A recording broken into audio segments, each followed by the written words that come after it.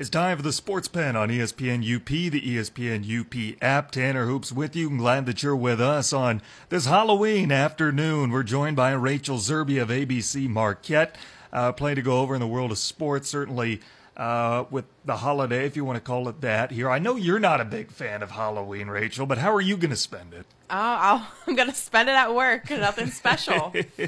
No costume. No costumes over at ABC Marquette. No. What? Is that mandatory or is that by choice? No, it's by choice. Come on, Rachel. I don't remember last time I dressed up for Halloween, to be honest. You were in college not that long ago, but as was I. That's a big thing. But my cousin got married Halloween weekend, so I couldn't dress up, and then all the other times I worked. I think I dressed up freshman and sophomore year. Who gets married on Halloween weekend? My cousin. It was fun. Was it like a holiday-themed wedding? No, nothing like that. No. Well, shoot. We're going to have fun here on the show, though. We've got plenty to go over what's happened here in the last 24 hours and maybe even a little beyond that. First and foremost, I'm sure what's on everybody's mind is the Packers and Lions and the moves they made at the trade deadline yesterday. It kind of surprised me a little bit. Maybe the Lions more so than the Packers, but both a little bit. I don't think either team is a serious Super Bowl contender, so maybe it makes sense why they'll choose to get a little lighter as far as their personnel. But those are some big moves, and they're only, the Packers are half a game out of both the division and the wild card. Lions are one game out in both. It just surprises me at the moves that they did make. What about you? Yeah, it was surprising, and what I am getting out of it, especially obviously the Packers, is that the Redskins, they're trying to win now. I think Clinton Dix, that was out of nowhere. That's a great pickup. Yeah. And they're 5-2. Yeah, exactly. Golden Tate to Philadelphia, all my friends are happy, so. He's a great pickup. Yeah. He's a wonderful pickup. I almost feel the Lions there just didn't want to pay him as much as anything. When his contract comes up at the end of the year. Because last week they were in win-now mode. They pick up Damon Harrison from the Giants. Obviously, Giants are going nowhere, and Harrison's one of the best defensive linemen in the NFL. So they pick him up thinking, maybe we have a shot at a wide-open NFC North. And then they lose one game to Pete Carroll's squad, and suddenly they're selling their best wideout. And I don't know if that means the Lions are particularly sellers this year as much as they just didn't want to pay Tate. They finally have a rushing game with Kerryon Johnson, and they don't have to rely on the pass as much as possible because they still have Galladay and Marvin Jones and Tyler Jones, TJ Jones. He can be a good number 3 if they need him to. So maybe the Lions aren't selling as much as trying to save some salary cap space. The Packers, though, surprising how hard they're looking to sell. Ty Montgomery, I think we can all get that. Yeah, that wasn't surprising. A seventh rounder in 2020, that's pretty obvious. That they wanted to move on from him. Yeah, and he wanted to move on from Green Bay. Yeah. So he's over to Baltimore. Clinton Dix, though, surprises me a lot because the secondary, I get they've drafted a few young corners that they're excited about, as they should be. There's a lot to like about Jair Alexander, but was a Pro Bowler 2 years ago. He's a guy that every single Sunday he gives you a chance to win as one of your best players on defense. If I'm Aaron Rodgers, I'm beyond frustrated right now. Yeah, he's got to be. He's probably happy that Ty's out, but with Clinton, I don't know. That just came out of the blue. I didn't even know. Coming. Yeah. The Packers, they had Super Bowl aspirations going into this year, as they seem to do every year, and rightfully so, but it's not panning out that way this year. They still have a shot at being a playoff team, and, they when they won the Super Bowl a few years ago, they did it as a 6th seed. So certainly there's a chance for them to still get in.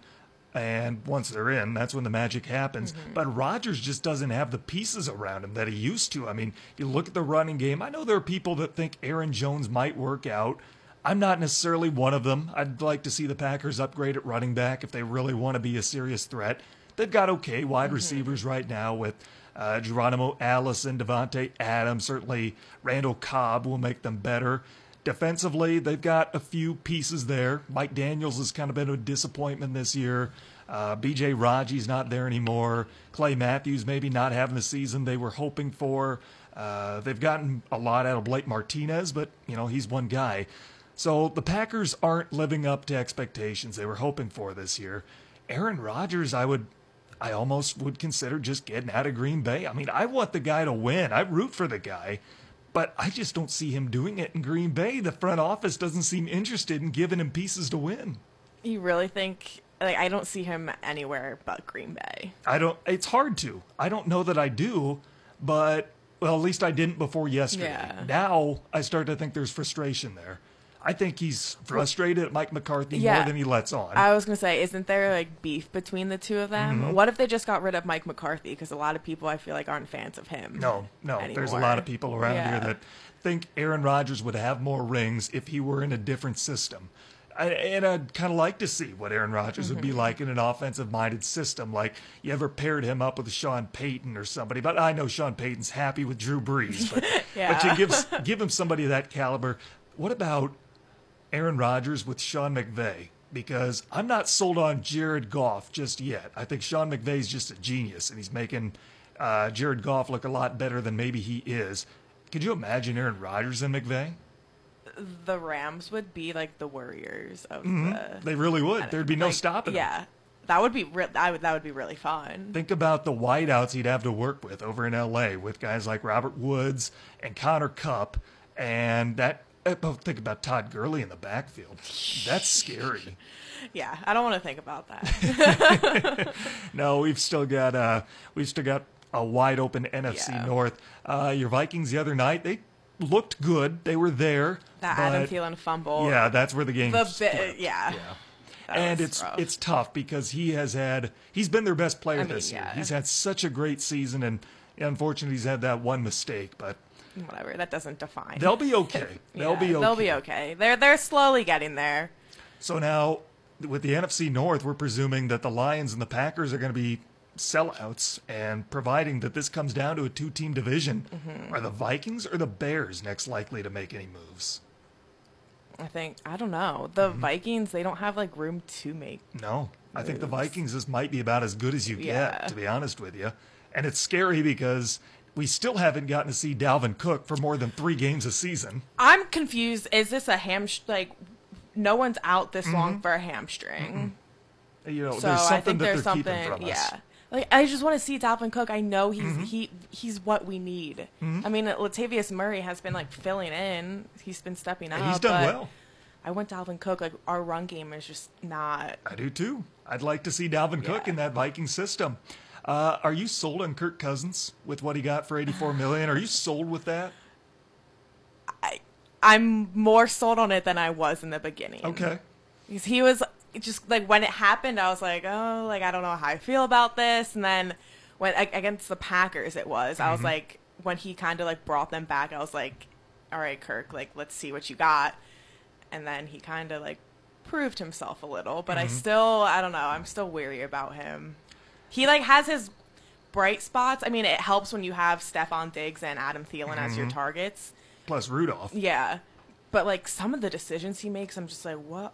Like, what on earth was that? Like, I'm sorry, the interception that, I mean, I guess Diggs just stopped running, but dude, like, are your eyes closed?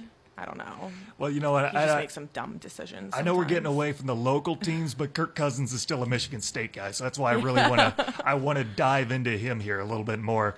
When you look at what he's done with the Vikings, well, even what he's done with the Redskins, I've always thought of him as he's not an elite quarterback. I think he's slightly above average, and he fits in with a good system. His record as a starter at Washington was 24-23-1, so slightly above average. And I think he looks good because the Vikings have had good offensive coordinators the last few years. He never got to work with Shermer. He's getting John DeFilippo. But I think John DeFilippo brings out the best in him. I just don't know that Kirk Cousins is responsible for that. I don't know. What do you think? You're a Vikings fan and you follow them. Would they be better this season if Case Keenum had stayed? I don't think so. Don't no. think so? What about Sam Bradford? Oh my God, no. No, like as much as like we were on such a high with Case last season, like I mean, you see what he's doing in Denver. Nothing. So I don't know. He was just like a one-hit wonder kind of. So I'll give you this. What about the Redskins? Did they win all the moves that were made this year? Like, obviously the Chiefs trumped everybody with dealing Alex Smith, getting Patrick Mahomes. He's better, and he's going to be there longer. But the Redskins deal Kirk Cousins to Minnesota. They get Alex Smith. Would the Vikings be better with Alex Smith as quarterback right now? I don't think so. You don't think so? No. So you're happy with Cousins, I am. or as happy as a I Vikings am. fan can Yeah, be. Okay. I'm pretty content. So that's not the only quarterback controversy involving a Michigan State Spartan. Lombardi last weekend leads Michigan State to the win over Purdue, who is riding high after knocking off Ohio State the previous week. And now you've got Lewerke, who's working his way back, but he might be Wally pipped, and he might not have a starting spot to return to. Right now, they're both listed atop the depth chart for this weekend's game. Have you been following the situation closely? I know you were in Lansing a couple of weeks ago. I was in Lansing, but was I paying attention to the game? Is the real question. No, I honestly haven't been looking into the situation that closely. I'm wondering what they do, where they go from here, because the season has been disappointing, and they had high expectations. They were ranked in the top 25 for a time, and they had a couple of bad losses early on. And granted, there were a couple of some really good games sprinkled in there from Lewerke, but the Michigan game just was not a good one. That might have been their worst game they've played all year. And granted, Michigan, probably in large part their defense had a lot to do with that. But you can manage just about 95 yards of offense with Lewerke as quarterback. I mean, that's not going to get it done, no matter who you're playing. And you get a chance with a young guy like Lombardi. You want to give that veteran respect to Lewerke, but the numbers make it hard for you to do so. I wonder what are the chances that D'Antonio goes with the two-quarterback system this weekend? I don't know. It's... I mean, Lombardi, he played against Purdue, right? Right. Like, they're an average team, I guess you could say. Like, put him up against Michigan. Like, I feel like you can't really compare the two because Lewerke has been in there in, like, the big games, big situations. I wish that Michigan and Purdue played each other this year because I think that'd be fun after what happened with Ohio State. I kind of wish that game was in West Lafayette just to see if Michigan could go through the same fire Ohio State did. Of course, we get to see those two next month, a month from tomorrow. Isn't that weird? It's already November tomorrow. It's wild. Football is going to be getting really good here in the coming weeks, and basketball as well. Less than 1 week till college hoops tip off. I can't wait. We're going to dive right into it on the other side of this break. This is the Sports Pen on ESPN UP, the ESPN UP app. Check out the UP's live and local sports talk show, The Sports Pen, weekday afternoons at 4 on ESPN UP and on the ESPN UP app. Welcome back to the Sports Pen on ESPN UP, the ESPN UP app. Don't forget Pigskin Payday's back. Pick the winner of each week's game to win. Play all season long for the $100,000 grand prize only at Ojibwa Casino, Baraga, and Marquette. Talking turkey, Thanksgiving is right around the corner. That means it's turkey time, and Ojibwa Casino has got you covered. Come in November 4th and earn 50 same-day points. You will get a $25 supermarket gift card. You can get your very own turkey, fixins, or whatever you want for Turkey Day. That's available at Ojibwa Casino, Baraga, and Marquette on Sunday, November 4th. Supplies are limited, so get there early. Tanner Hoops joined by Rachel Zerbe of ABC Marquette. College basketball, less than 1 week away from tipping off. I can't wait. I know you can't either. This is going to be such a fun season.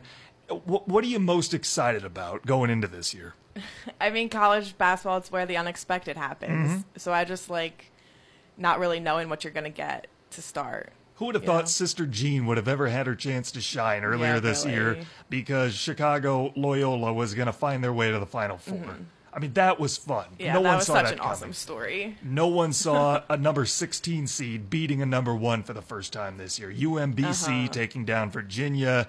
Virginia's still a top 5 team. That's the reward for getting bounced in the first round, being on the wrong side of history.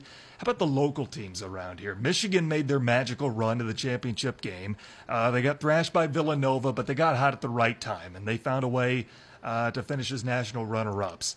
They're in the top 25, as is Wisconsin and Sparty. Of those three teams, who has the best chance at making a run deep into March? I think Michigan again. Do you? Yeah. Tell me why. I mean, why not? Okay. I like that. I just feel like they're kind of like, I don't want to say the underdogs, but the talent. I mean, John Beilein, he knows what he's doing. Yeah, he's been to the championship twice in the last 5 years, albeit the one black marked on Pitino's part back in 2013. You have Wisconsin, a team that always seems to be right there. Maybe they're looking for a little bit of stability. The news came out today that Aleem Ford is going to have surgery. That's actually later today after he injured his knee in practice, so he's out indefinitely. Not lost for the season, but big loss for the Badgers. Yeah, Wisconsin never really sticks out to me as like a basketball school, if I'm being completely honest. But Michigan State, I just feel like every year I get disappointed. I get my hopes high for them, and then they just get bounced early in the tournament. How many years ago was it we saw all those shirts that said January, February, Izzo, April, May, and now they're starting to see these early exits from the tournament these last couple of years? I don't know what goes on down there. Tom Izzo is one of my favorite coaches. Yeah, mine too. I just don't get why every year, year in and year out, they get bounced. And they've struggled. Do they have a bunch of hotheads on their team? Is that their attitudes? They've just struggled early on in the tournament. Yeah. I just feel like they're the ones beating themselves year in and year out. There's a few teams that you can't count on to make deep runs. You never want to fill out as Final Four teams in your bracket. One of them's Virginia. Yeah. And the last few years, it started to be Michigan State. And Izzo has been known for dominating March, and there's no way he's ever going anywhere. If he ever leaves Michigan State, it's on his own terms because of what he does in the regular season and what he's done for the program. But in the postseason, he's got to get better because he's good enough to win a title. They certainly looked good last night against Northern when they were down there at the Breslin. That doesn't really take much. But ranked 10th in the country, where do you see them finishing out in the Big Ten this season? Big Ten's tough to predict. That's a tough one. Yeah. But that's tough to predict. I don't know. I really don't know. Ohio State's going to be better. Right. Ohio but State will be better and Penn State will be better. Those games they're the not last going to few be years, competitive. No, they won't, but they'll be better. You Yeah. can't count on them anymore for a win. Like you can count on Rutgers or sometimes Minnesota, depending when they're healthy. Nebraska had their run last season that nobody saw coming. Iowa's a team that'll make you earn a win. Who else? Maryland is not a gimme by any means. I mean, the Big Ten's going to be tough again this year. You've got the top tier teams like Michigan, Wisconsin, Michigan State, Indiana, Purdue, those teams that are going to contend for the Big Ten title. And then you get a few teams that are going to be toughies, that they're hard to predict. So the top 5, I think, are cemented. And then you've got about 6 through 10 spots. Could be anybody. And then you got kind of the bottom tier ones. As always. As always. Big Ten tournament's going to be fun. I mean, it always is. I feel like Michigan's going to win the Big Ten this year. High on Michigan. I like that. I mean, just coming off they were in the national championship last year. Michigan State got bounced early on, so I'm just going to base it off of that. All right. Going off what happened last year, looking for Michigan to ride their success from last season. Rachel Zerby of ABC Marquette in studio today. How about your Temple Owls? What do you look at for them for this season? Well, it is Fran Dunphy's last season as head coach, and I don't know if you know anything about him, but he is by far my favorite coach I have ever interviewed, ever interacted with. He is just the classiest guy ever. But I don't know, year in and year out, Temple, they just have high expectations. They never live up to them. But they should. I mean, in the AAC, they should do some damage. They should. Keyword should. Because they should every year, and they don't. What's the outlook for the AAC this year? Where do you see Temple fitting in? I know that one's tough, too, because there's a lot of underrated basketball over there. Yeah, I mean, the AAC is underrated, but we'll save that for another day.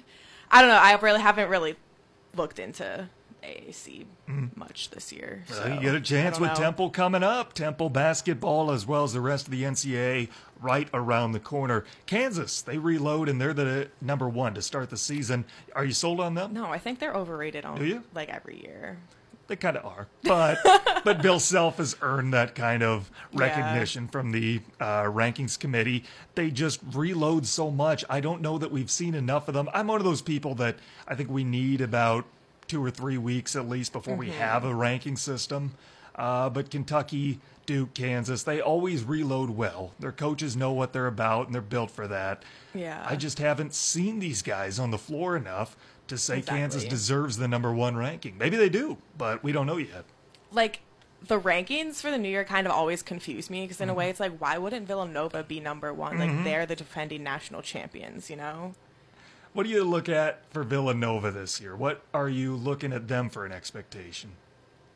I mean, it's Villanova. They'll make their run that they always do. Yeah. But it's Jay Wright. I don't. You're not a Villanova fan, I know. But what about Jay Wright? How do you feel about him? He's a good coach. Not something you can say on air, maybe. Yeah. But you respect his coaching. Yeah, okay. I do. Okay, I mean, you have to. That's a good radio answer. How about a few teams in the top 10 that are a little surprising? Tennessee's number 6, Nevada's number 7. I mean, those two surprised me a little. How about you? Not really Nevada. I'm a big Nevada fan you really? now. After last year, yes. Okay. I'm all in on them. All right. What are they, the Wolfpack? The Wolfpack. Yep. If I'm hopping on a bandwagon this year, it's the Wolfpack. All right. So they are number 7 this year. How about Kansas State at number 12? When did they suddenly Talk get about good? an always overrated team. Kansas, they're ranked, I swear, every year. And every year I'm just like, who is this cupcake team? It's just because, Big 12 they're in? Mm-hmm. Yeah. They're ranked ahead of West Virginia, comes in right behind them. Then Oregon is number 14. Dana Altman has had some good years, and he's had some not so good years. I don't know if this team's going to be any better or not. It just seems high to me. I don't know what they did to deserve a number 14 ranking early on. Yeah, we haven't seen any of these teams. It's so hard for us to decide. But. How about TCU getting some love in the early going? They're number 20. I actually like that one. I like Jamie Dixon as a head coach. I think he's got them on the rise. I don't know if they're 20th ranked in the country good, but I'm glad to see that they're starting to get some recognition. I do think that they're on the rise. I also just want to make a note. I love that Chicago Loyola is the first team receiving votes outside the top 25.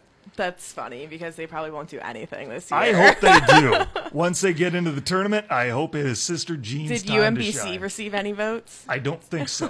What a shame. The NBA, Milwaukee, last unbeaten team. How sold are you on the Bucks? I mean, yeah, they're good. They're one of the top teams in the East, but like I say every week, it's entirely way too early. Is it too early for the Houston Rockets? What's going on with them early on? I honestly have no idea. They were such a good home team last year. They were 34-7 on their home court last year. They're 0-4 at home to start 2018. I mean, they didn't get any worse this offseason, I wouldn't think. I would have thought that they got better. I don't know what's going on over there. Yeah, I don't know. As much as people like to say that the NBA is kind of predictable, it's really not. No? And the beginning of the season kind of goes to prove it. I don't know. I mean, they'll get it together. Did you predict Steph Curry setting a record for three-pointers in a game last week and then having it broken 4 days later by his teammate? I mean, I'm not surprised that it happened. They're putting up 92 in one half, and Boogie Cousins hasn't even taken the floor yet. I don't know if that's good or bad for basketball. It's in the Western Conference. I don't really care, but... Exactly. I think it's fun. I mean, we're watching the best basketball we'll probably ever witness in our lives, so if you don't appreciate it, then I think there's, like, an issue, but for the rest of the league, I mean, it's just... there's nothing you can do. Well, I want to bring up Golden State because they match up against Milwaukee next week. They play Milwaukee twice in the next 2 months, and Milwaukee has hit 19 three-pointers in each of their last 2 games. What is the realistic score that we're going to get between Golden State and Milwaukee next week? That could be 170 to 165. I wasn't thinking that high. I was thinking maybe in like the 130s. Why not though? If Golden State continues if it's to put the pressure then on, yeah, if they continue to put the pressure on, maybe what I said was an exaggeration, but if Golden State keeps their starters in for all 4 quarters in a game like what they had the other night, 92 at halftime, NBA record for regular season regulation game single points scored by one team is 173. They could beat that.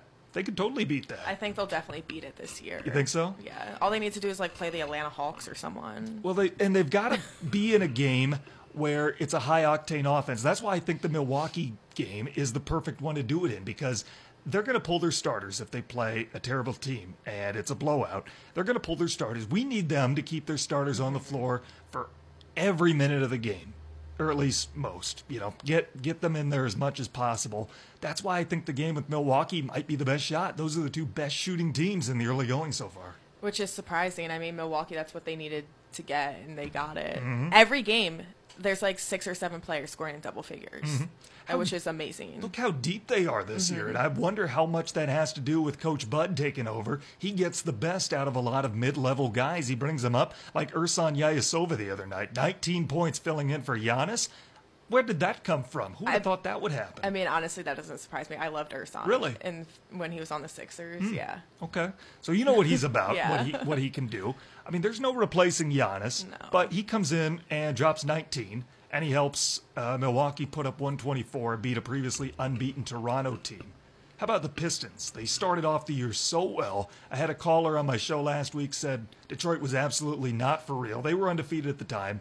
They've lost back-to-back to Boston, although last night, pretty encouraging performance. Yeah, I didn't watch the game on TV, but I ran the highlights in my show, and they had the potential to tie it up. The person, whoever was inbounding the ball, just completely threw it away.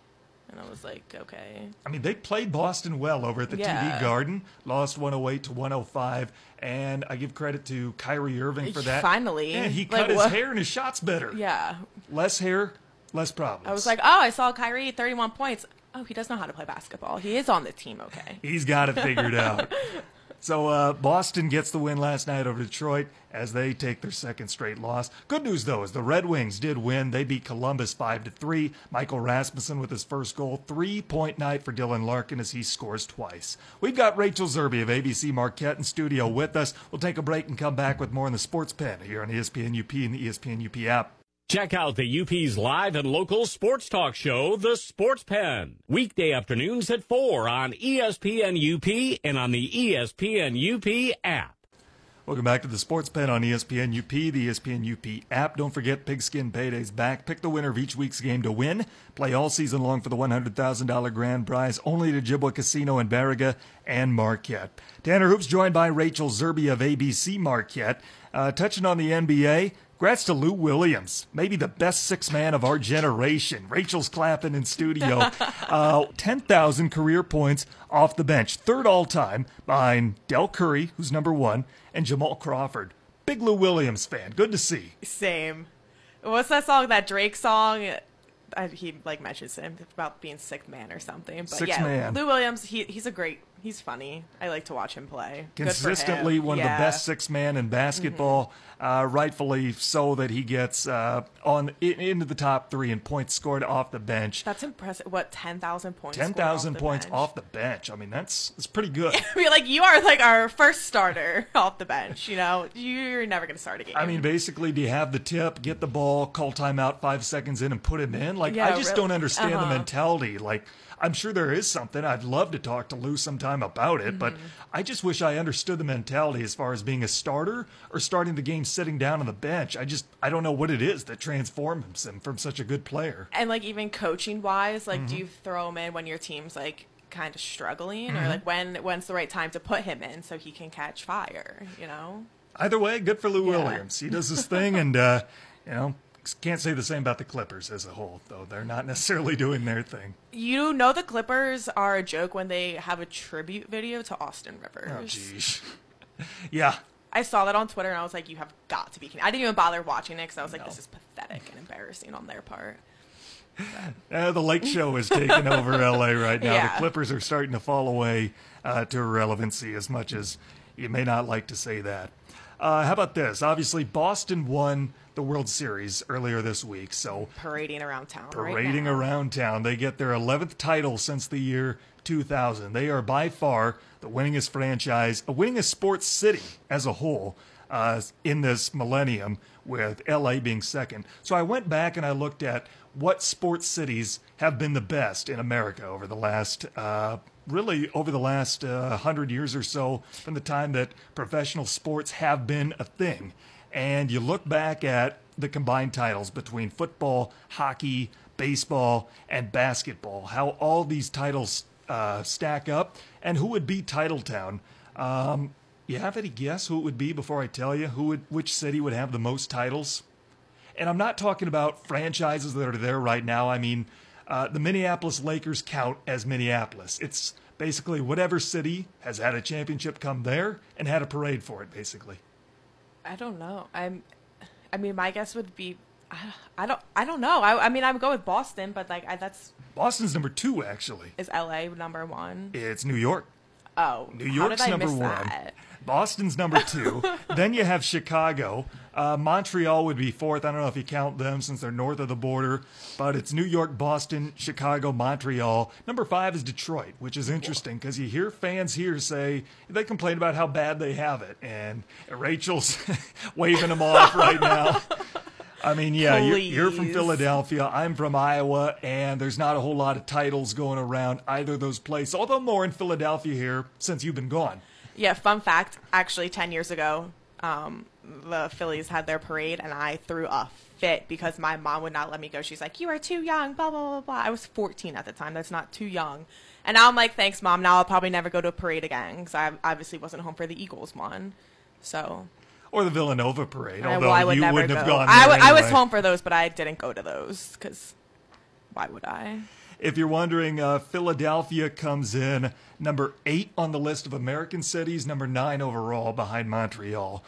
So Philadelphia would take into account the Eagles, Phillies, the Sixers, the Flyers, and whatever teams maybe have been there before, because I guess they've had, the A's were there in baseball for a while, so... I don't know, whatever franchises were there. The Philadelphia Soul, they were national champions. Philadelphia Soul, there you go. Philadelphia, man, that's... I don't think you have a parade for No, them. that goes back to our childhood, like... I mean, no, Wow. the Philadelphia Soul, the football team. Yep, yeah. the arena football team. Yeah. Are they still a team? I think so. I wonder... I don't know. I actually liked those games growing up, playing the New York Dragons and the Chicago Rush. I mean, the uniforms are cool, Yeah. but then arena football, I don't know. I mean, it's a hobby. It's I mean, guys something for to do. to get a second chance, I guess. Yeah, there you go. Well, shoot, speaking of football and what's going on, I want to bring this up. It goes back to what we were talking about in the first segment. The Lions may be selling out a little bit. I don't know if they're completely waving the white flag this year. Fans vote on Twitter that the Lions were bigger sellers than the Packers were. I tend to disagree, to be honest with you. I don't think either is being too aggressive going after it, but I would say that the Packers are bigger sellers than the Lions just because HaHa Clinton-Dix means a lot more to the Packers than Golden Tate did to the Lions, because the Lions still have capable wideouts. I know Golden Tate, I'd say he's a far better player than HaHa, but who do you have when you take away HaHa from the Packers? You still got Galladay and Marvin Jones with Detroit, who can carry the load pretty well. You have Jair Alexander as your number 1 defensive back when you take him away, when you take HaHa away from the Packers. So you look at Matthew Stafford, and if the Lions are selling out, my question is why? They're not winning games, I give you that, but they've got the pieces there to be successful. Their offensive line is excellent. They've got 2 great tackles in TJ Lang and Taylor Decker.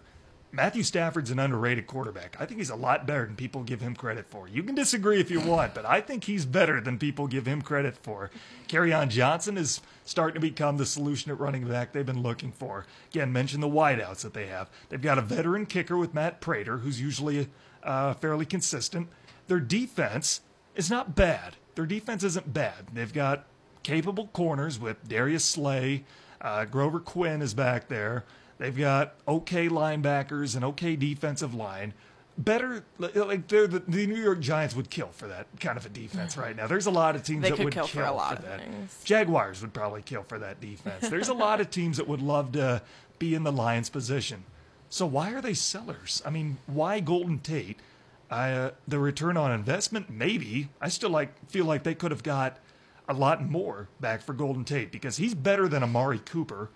And the Cowboys dealt a first-rounder for him. The Cowboys are stupid. They are stupid. That was a stupid trade.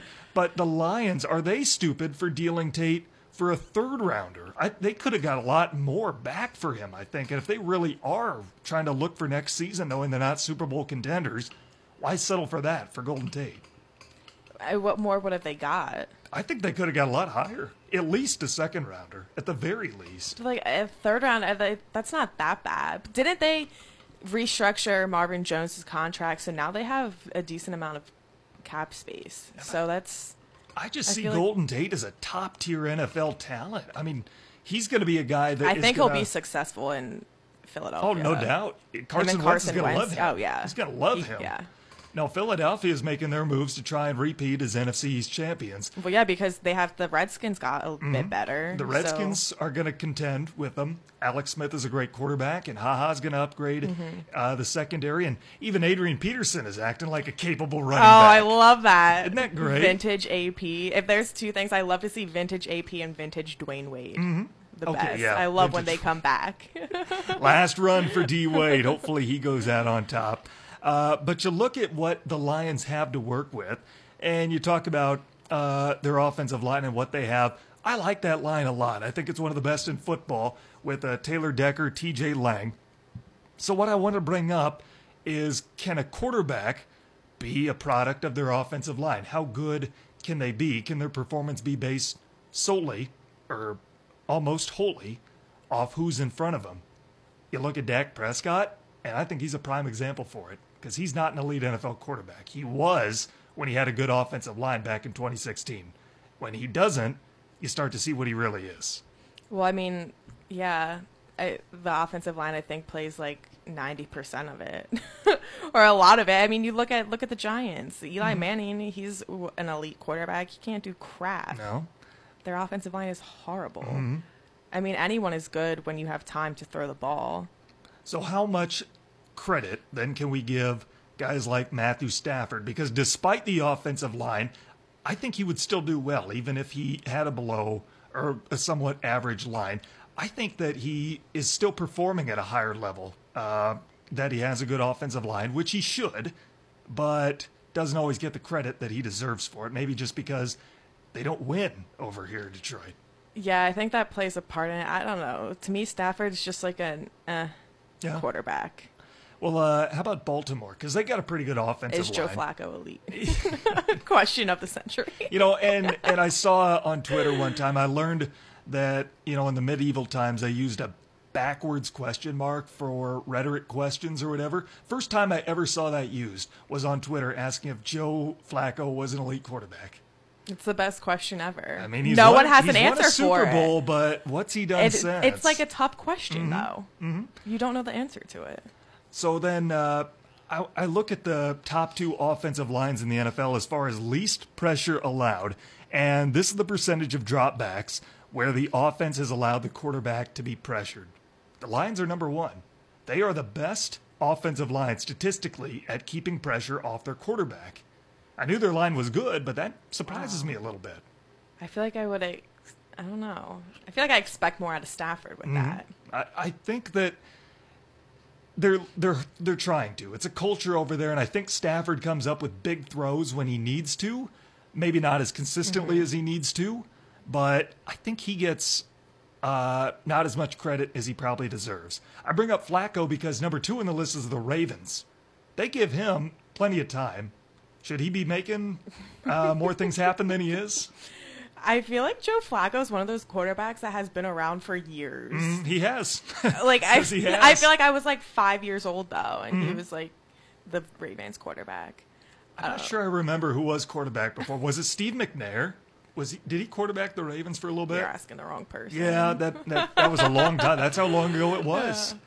Continuing down that list, the top 5 offensive lines that allow the least pressure on their quarterback, Steelers are number 3. And right now, based on what I've seen this season, I wouldn't set my franchise around Ben Roethlisberger. No. I don't want to say he's over the hill because it's been too small of a sample size, but he's not doing much to prove us wrong. No, I think he'll be thrown in the towel soon. You think so? Yeah. Number 4 on the list is New Orleans, and granted, Drew Brees is one of the best of all time. I mean, he can do whatever. He doesn't. If he's pressured, he'll be fine. If he's not pressured, he'll be even better. He's just a consistent quarterback, and it's not like he's had a wonderfully designed system like Andy Reid gives Mahomes or Belichick gives Brady. Granted, Sean Payton's an offensive genius, but he's not a system quarterback by any means. And then number 5 is the Panthers, and you have Cam Newton, the fast dinosaur. He'll do whatever he wants back there. He does whatever he wants. He just makes things happen. How about the worst 5 offensive lines at pressuring? The Giants. The Giants are actually not on there, which surprises me quite a bit. I don't know where they are in the list, but they've got to be up there. Worst 5 offensive lines, starting with the worst, is the Houston Texans, which doesn't totally surprise me. Yeah. Deshaun Watson's trying to come back from injury, and I feel for him because it's been a tough year. Yeah. He had a great year last year before he got hurt, and his O-line's just awful this season. Seahawks are right in front of them. Russell Wilson struggling Talk this about year. a guy I feel bad for. Yeah, and I don't know how much of those struggles Yeah. are his fault. Cowboys talked about them. They're up there in the list. Blake Bortles, his struggles have been well documented. They're bringing in Landry Jones to supplement him, they say, for health reasons with Blake Bortles. He got benched for Cody Kessler. Maybe that's because his offensive line is the fourth worst as far as pressure allowed in the NFL. Maybe it's just because he's not an elite quarterback. And then right after him, Cleveland Browns. They're missing Joe Thomas.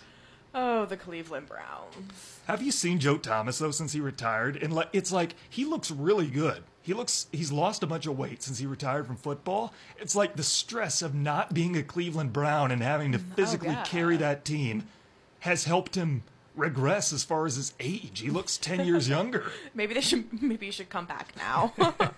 Now that they cleared some air in Cleveland. We'll do this before we go to break.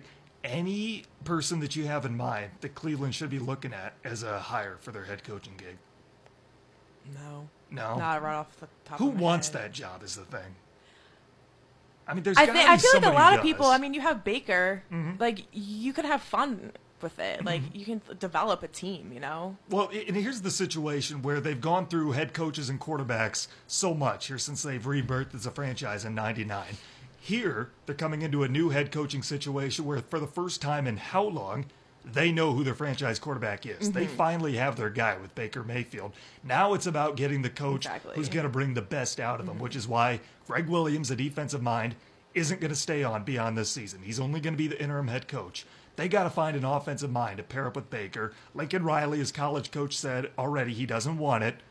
So who do they get around the NFL? Who are some names that they might throw out there? I don't know. I don't know who wants it, who's available, what have you. I don't know. Browns have their hands full. And John Dorsey, I think, has done better at building up this team since taking over for Ray Farmer. He's really got his work cut out for him as far as figuring out who he wants to take over this job. We'll finish off this episode of the Sports Pen after this. You're listening to ESPN UP and the ESPN UP app. Check out the UP's live and local sports talk show, The Sports Pen, weekday afternoons at 4 on ESPN UP and on the ESPN UP app. Welcome back to the Sports Pen on ESPN UP, the ESPN UP app. Tanner Hoops joined by Rachel Zerbe of ABC Marquette. Don't forget, Pigskin Payday's back. Pick the winner of each week's game to win. Play all season long for the $100,000 grand prize, only at Ojibwa Casino, Baraga, and Marquette. Once again, Rachel Zerbe of ABC Marquette in studio with us. We were talking during the break as we talked about the Browns coaching change, who might be taking over that franchise and working with Baker Mayfield. It's almost like a domino effect with Cleveland pro coaches. After Ty Lue was fired on Saturday, then Terry Francona, you wondered what was his future. The Indians put out in a statement on Twitter, he will be their manager coming in next season. But the Cavaliers, getting away from kind of our local scene just for a second, they bring in, they don't bring in, they promote Larry Drew to the interim coach, and they win. They finally get their first win last night. There's no longer a winless team in the NBA. Yeah, I mean, is anyone surprised that Ty Lue got fired? No. That's what happens when LeBron James isn't on your team. Where does he go from here? Where does Ty Lue go from Nowhere. here? You don't think so? No. Because I had to look up where David Blatt was now. David Blatt was... Totally forgot about that Yeah, guy. exactly. I mean, he was an NBA champion coach. Granted, that wasn't on him, but he Isn't was... he like overseas or something? He's now coaching in the Greek Professional Yeah, League. that's what I thought. Oikos or something. No, not Oikos. I think that's a yogurt. But it's something like that. It's like that's his team name or something like that. But no, he's over in the Greek Professional League. So I don't know where Ty Lue goes from here. But not in the NBA. No. That's not where we're yeah. guessing. So Detroit has a chance to redeem themselves tonight. They take the floor against Brooklyn. Brooklyn's not a very good team. No. Expectations not high for them at 2-5. Karis LeVert is their best player. I mean, he was great at Michigan. That doesn't translate to the NBA. I think that tells you enough about Brooklyn and what they are this season.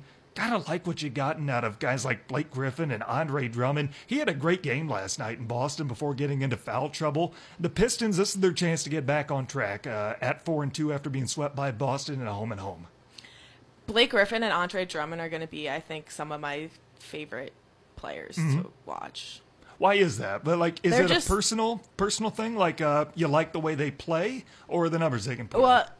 The numbers they put up too, and like Blake Griffin, I mean, he's always stood out to me, as I'm sure he stood out to a lot of people. Just the way he plays, his dunks, you know, they get you going. He's just a fun guy to watch. So I'm glad to see he's kind of getting back on track to the old Blake Griffin we know. Hopefully, no injury will happen, and this stays up. But Ish Smith had a pretty good first half last night. You're clapping again for him. You're an Ish Smith fan. He was in Philadelphia for a quick stint, and he was a fan favorite because he just fired up 3 balls left and right.